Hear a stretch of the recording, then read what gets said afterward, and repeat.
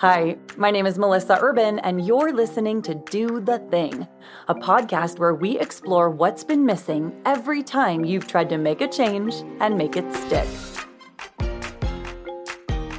Today, I'm answering 3 of your questions, Dear Melissa style.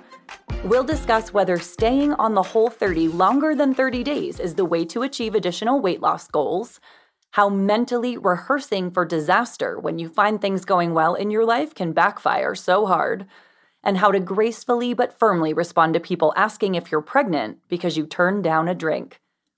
There's a common thread in all of these discussions about the stories we tell ourselves in stressful situations.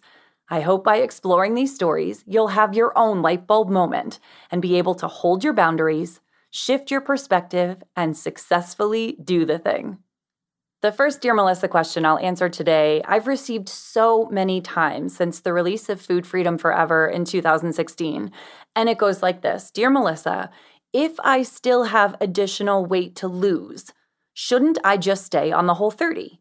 Can I really afford to move into food freedom? And the essence of the question is actually this. If I have additional weight to lose, do I get to move into food freedom? I think, premise of this question is I'm doing the Whole30. I know it's not a weight loss diet, but by changing my habits and my health and my emotional relationship with food, I have lost weight. And if I still have more weight to lose, shouldn't I just stay in the rules of the program to facilitate me achieving that goal? And the answer is no. In fact, there are so many reasons why staying on the Whole30, because you have a goal weight in mind, is actually counterproductive to that goal. So the first thing I'll say is this.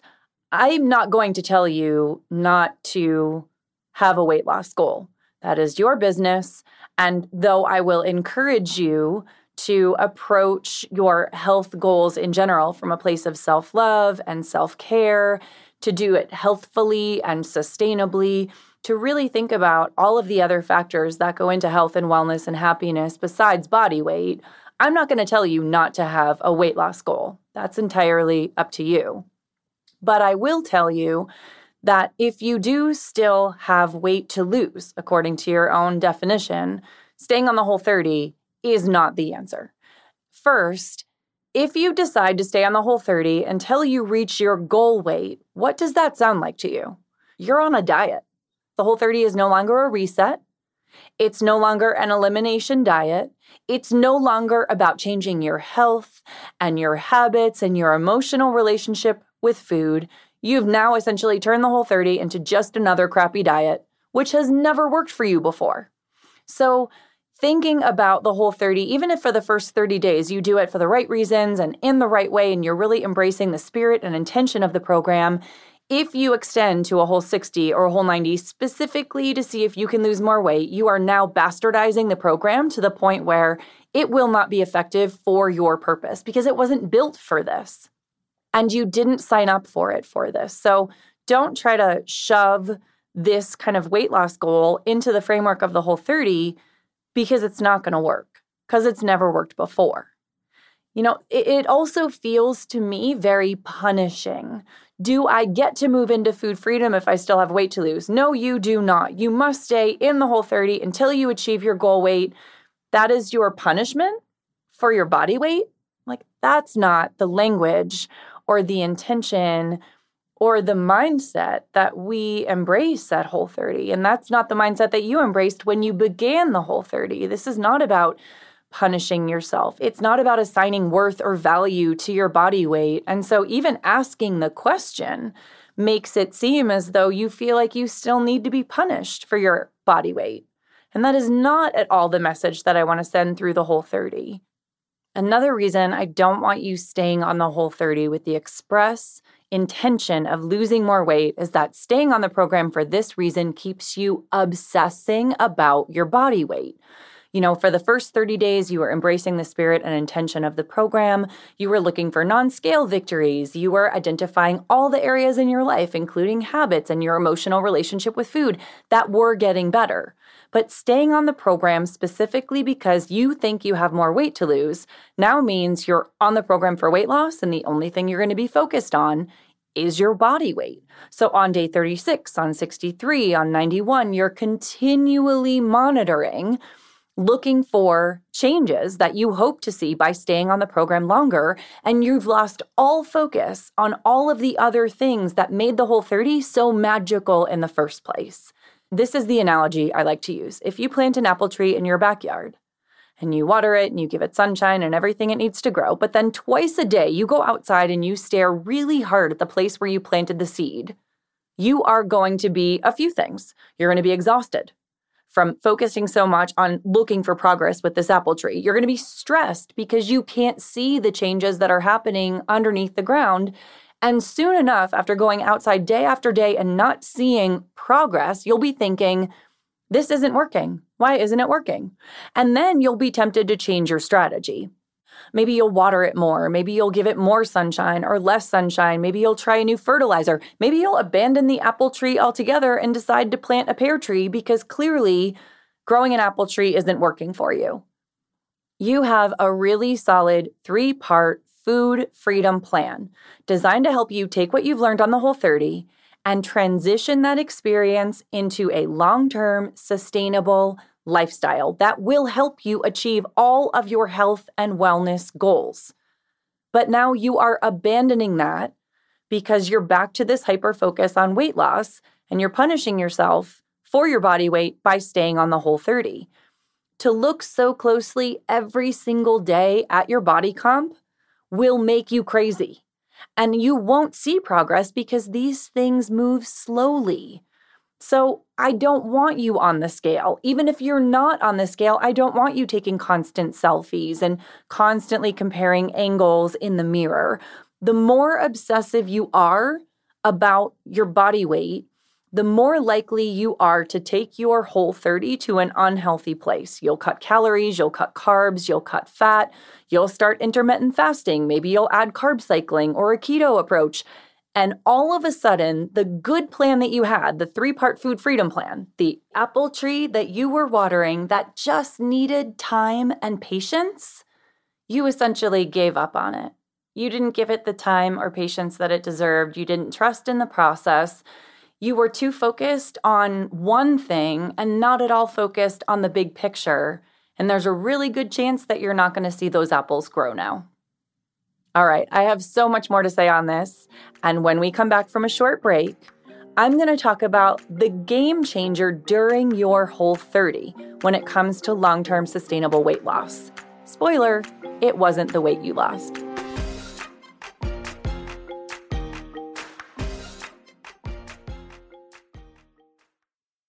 Okay, we're back on Do the Thing, where I'm talking about food freedom if you have additional weight loss goals. Essentially, up till this point, I have said it is not a good idea to stay on the Whole30 specifically because you want to lose more weight. And I've outlined a whole bunch of reasons why that's a terrible strategy, both from a mindset standpoint and from a practical standpoint. But I want to make one more point. Losing the weight you lost during the Whole30 isn't the game changer in terms of your long-term weight loss goals. It's what you learned during the program, the habits you changed, the balance you've created, the non-scale victories you racked up, the emotional relationship with food that you evaluated and dissected and improved. Those are the game changer from your Whole30 experience. It's not about the weight that you lost during that program. In fact, this sentiment is echoed by many people in our community. Marcy left a comment on one of my posts saying, most of the weight I lost after I did Whole30 was mental and emotional. In those 30 days, I only lost 3 pounds, but the bad habits I broke resulted in losing another 30 plus. Whole30 certified coach Bailey Fisher echoes that sentiment, saying, the Whole30 didn't make me lose weight by living in the rules forever. It taught me how to live healthy in a way that made me feel good afterward.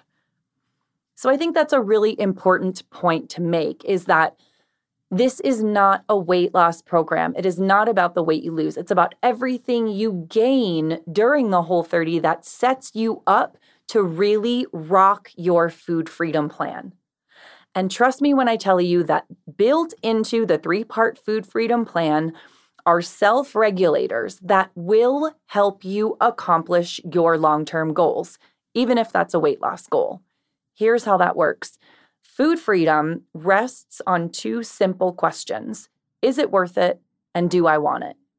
Those are the questions you're going to ask yourself every time you're faced with eating a food or drinking a drink that has the potential to make you less healthy, that has the potential to derail your long-term health and wellness goals. But is it worth it? Do I want it? Varies. It varies from person to person, but it also varies from moment to moment. So, for example, if I'm about to do a huge television event, my is it worth it is really narrow. Like very little is worth it for me in that moment because I have to look and feel my best to feel confident going into that experience. Where if I'm just home hanging out with my family and my mom bakes my favorite chocolate chip walnut cake and I don't have anything to do or anywhere to be, yeah, that's definitely going to be worth it for me. And my is it worth it? Do I want it? Is a lot broader. If you still have weight loss goals, your is it worth it? Do I want it? Will moderate based on your goals, but not in the old diet mentality way. You're not going to be thinking about it from the perspective of, can I afford to eat these calories? Or did I exercise enough to earn this? We don't do that anymore. You've completed the Whole30, and now you've got a different mindset around food and your relationship with food and your relationship with your body. Now you're asking yourself questions like, is it worth it? Will this fire up my sugar dragon? Is it going to leave me feeling bloated and discouraged? Am I fooling myself into believing it's worth it when I know it isn't, which is a huge hit to your self-confidence? You will think long and hard about whether or not something is special enough to sacrifice your long-term goals for that short-term reward that is built right into the food freedom plan.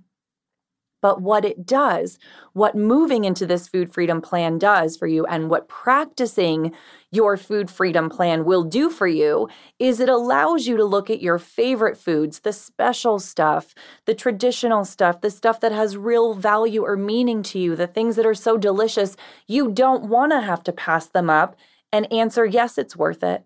Yes, I want it. And then you get to enjoy it as you should.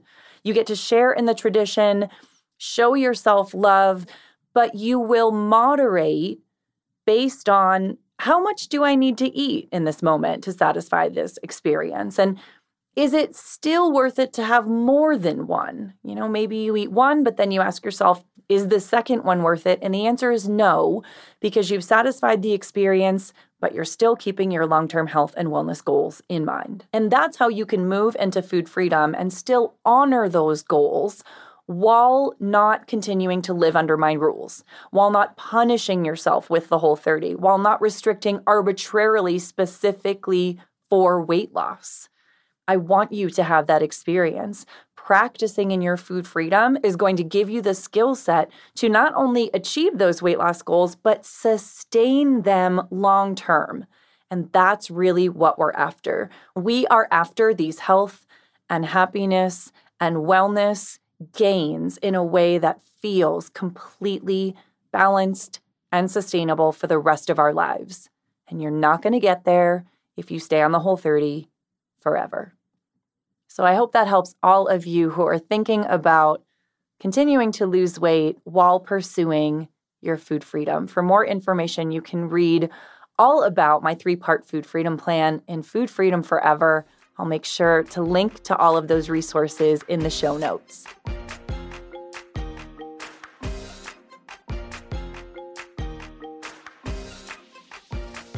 This Dear Melissa question comes from M on Instagram. Don't you get afraid that sharing how good you have it will somehow jinx it?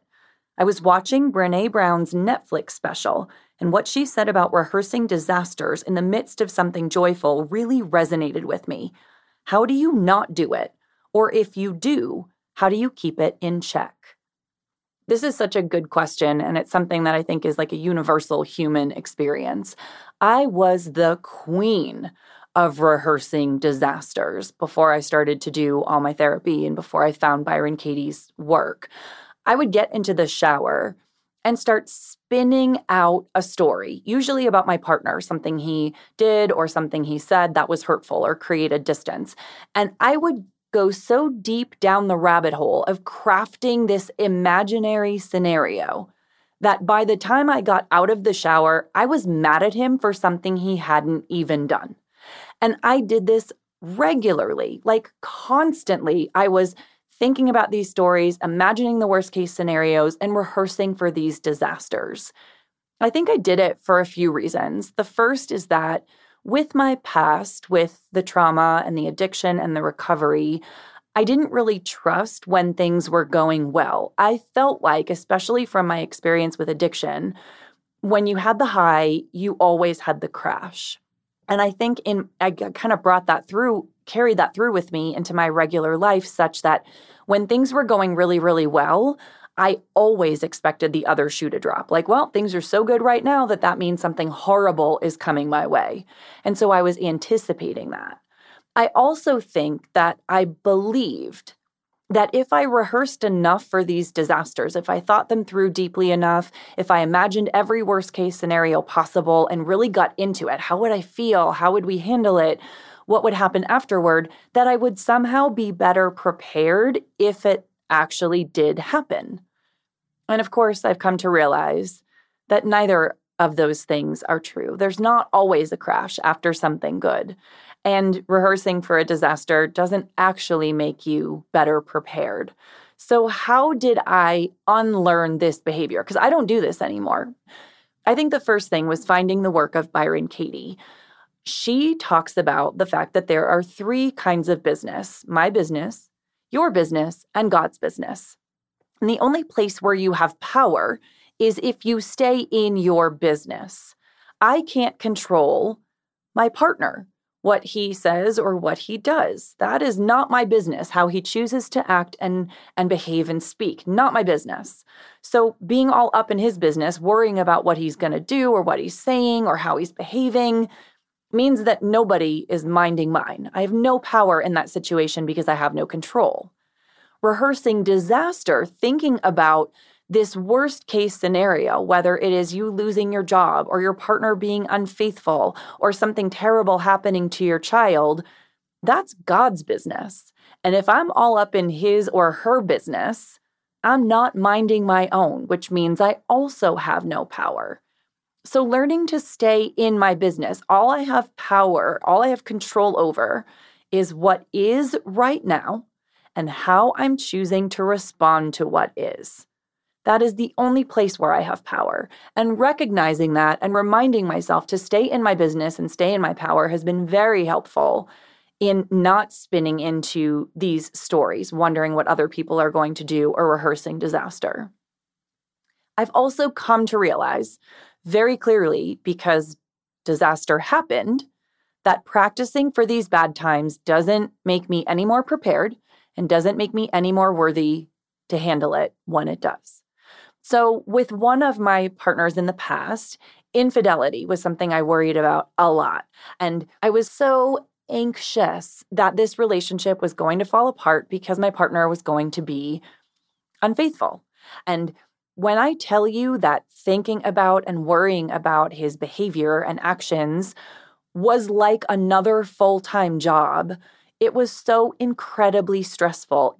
I was constantly worrying and anxious and stressed and reacting, believing these thoughts that one day my partner was going to be unfaithful. And then it happened, and I discovered infidelity.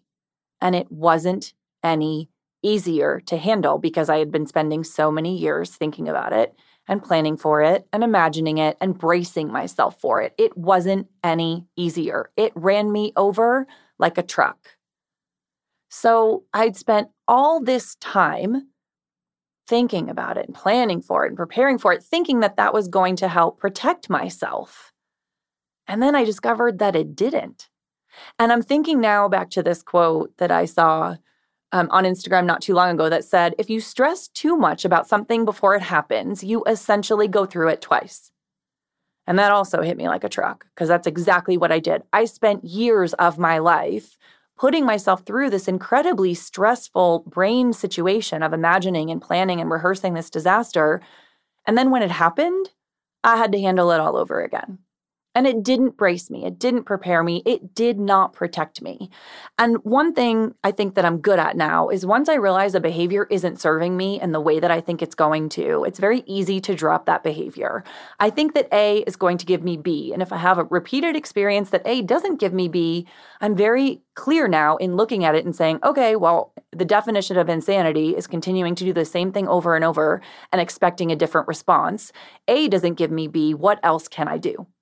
And that's what happened when I found Byron Katie's work and started practicing her work, is I stopped thinking about how can I protect myself in this moment by rehearsing disaster, because it doesn't work. There's something else I discovered through Byron Katie's work, and I'm going to spell it out, and then I will give you an example because I think it will resonate. I discovered that the way I behaved when I was fearful of a situation coming true very often precipitated the very situation I was afraid of. So what do I mean by that?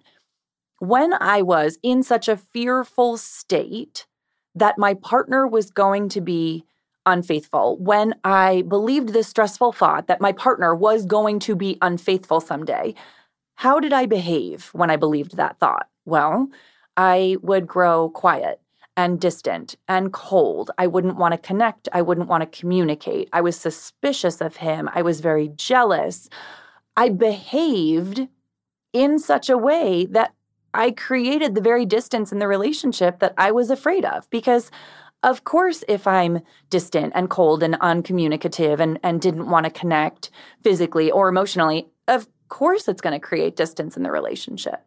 Now, I'm not saying that the way that I behaved is why he did what he did. Of course not. That's 100% on him.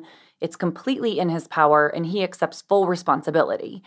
But it is ironic that when our relationship was going well, my constant rehearsing for this impending doom that was to come caused me to behave in such a way that I created the very distance I was so afraid of.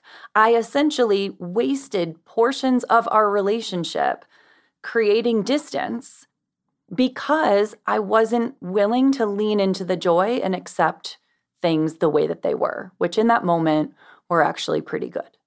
And I think this is all a very relatable circumstance. I think anybody who has rehearsed for disaster or predicted impending doom can understand or see how the way you behave in that situation, anytime we feel fearful or we feel vulnerable or we feel like we've left ourselves exposed and unprotected, the natural response to that story, to that impending disaster, is to hole up and protect ourselves. It's to create distance. It's to close off. It's to no longer be vulnerable. It's to not connect. It's to maybe push other people away or disengage. And by behaving in that fashion when we believe that story, we then end up creating the exact circumstance that we are so afraid of. That's the irony. Ask yourself, as my Byron Katie practitioner will do with me when I'm in a session, how do you behave when you believe this stressful story? And by thinking about that, oh man, when I believe this, I'm behaving in this way. But what I want to actually do is accept what is and not tell myself a story at all about it. You can change the way you behave, which can change the very dynamic of the situation in and of itself. So those are some ways that I have learned to stay present in the moment and not rehearse disaster, to what Brené Brown calls lean into joy. And here's one last thing that I'll leave you with. In her Netflix special, Brené talks about the one thing that her research participants all had in common, those participants who were able to fully lean into joy, is gratitude. They practiced gratitude, that in that moment where everything is going well, I'm in Moab with my family, the sun is shining, the weather is perfect, everyone is happy, no one is tired, my head feels good, like this is the moment. To accept that joy and lean into it, what I need to do is just be grateful. This is what is in this moment. And it won't be like this forever. And it's going to change and fluctuate. Happiness changes and fluctuates, right? Maybe there is a shoe that's going to drop at some point, but I have no control over that. And that's not even my business anyway. My business is here in this moment with the people that I love, experiencing this joy, and the way to lean into it is just to be grateful. And I promise with practice and attentiveness, that gets easier and more natural, and it feels better too. So, I hope that helps. Thank you so much for writing in to Dear Melissa on Do the Thing. All right, we're going to take a short break. When we come back, I'm going to answer a woman's question about how to respond when asked if you're pregnant every time you turn down a glass of wine. We'll be right back on Do the Thing.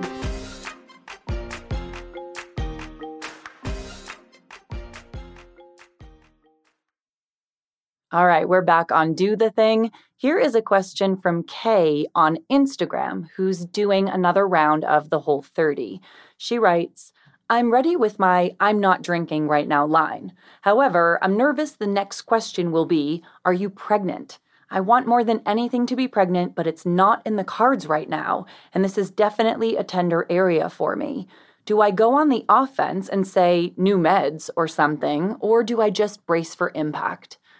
This is a really common occurrence for women of childbearing age who choose not to drink alcohol at a social situation. People feel like it's perfectly appropriate to ask or joke about whether you're pregnant. And what they don't understand is that this is an incredibly sensitive subject for so many reasons. There could be things happening behind the scenes that you are completely unaware of, and that make asking this question really difficult or hurtful for people. You know, the person you're talking to may have just had a miscarriage or may have lost a child. Maybe they're going through really stressful fertility treatments, or maybe they made the decision not to have kids and they're feeling a lot of stress and pressure from their families. For whatever reason, it is inappropriate to ask this question. And if you have been the recipient of this question, I think it's important to send the message that this is not an appropriate response to me turning down a glass of wine. Now, there are one of two ways you could do it. One is a little bit more sensitive and a little softer, and the other is far more direct. So the softer way to respond is just to say, that's a sensitive subject, actually, but no, I'm not. In this response, you've answered their question, but you've also let them know in a very gentle fashion that this is a delicate area and something that you are not willing to explore further with them. In the more direct response, you're going to essentially just look at them and say, that's a rather personal question, don't you think? And that's it. You're not answering their question because it's none of their business, and you're letting them know in no uncertain terms that that is not a topic you are willing to entertain. I'm partial to the last option. I'm a Gretchen Rubin upholder. It's very easy and appropriate for me to hold my boundaries, and I feel like that response sends a very direct message that not only is this conversation not going to go any further, but you need to think twice before using that approach when someone in your presence turns down alcohol. If you're a Gretchen Rubin obliger, you may find that a little bit more of a softer or more graceful approach just feels better to you. So you might go the first route where you acknowledge that it's sensitive, but also answer their question. In either approach, you get to tell yourself a story about that person's intentions. You can tell a story that this person is just, they're such a jerk, they're giving you a hard time, they're pressuring you, and they're just not a good person for asking the question. But if you believe that story, you may respond in a manner that is a little bit more aggressive, a little bit more snarky, a little bit more defensive, and you may make the situation worse. You may precipitate ongoing conflict in that moment around this topic of you not drinking. You could also choose to tell yourself a story that the person's intentions were good. They just didn't realize what a sensitive subject this was, and you can then respond in a more graceful way to answer them and educate them in a way that doesn't feel so confrontational. Now, obviously, impact matters more than intention, but I can tell you from thousands of one-on-one engagements with total strangers on the internet through the Whole30, I've come to believe, and it's proven true, that most people's intentions are good, that they just don't understand their impact. And if I respond more gracefully, giving them the benefit of the doubt, not only is the engagement I have with them more pleasant, but they are far more receptive to hearing my message.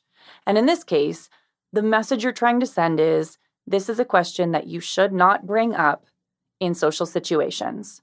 Hard stop. And if a more graceful and softer approach helps them hear that message and respond to the next woman in their presence who turns down alcohol in a different way, then your mission is accomplished. So I hope that helps you, Kay, in these what could be awkward situations.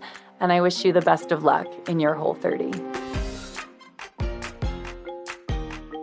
Thanks for joining me today on Do the Thing. You can continue the conversation with me at Melissa_Hartwig on Instagram and visit Whole30.com/podcast for today's show notes and bonus content. If you have a question for Dear Melissa or a topic idea for the show, leave me a voicemail at 321-209-1480. Do the Thing is part of the Onward Project, a family of podcasts brought together by Gretchen Rubin, all about how to make your life better. Check out the other Onward Project podcasts, Happier with Gretchen Rubin, Side Hustle School, and Happier in Hollywood. Finally, before you leave, please subscribe, leave a review, and invite your friends to do the thing. See you next week.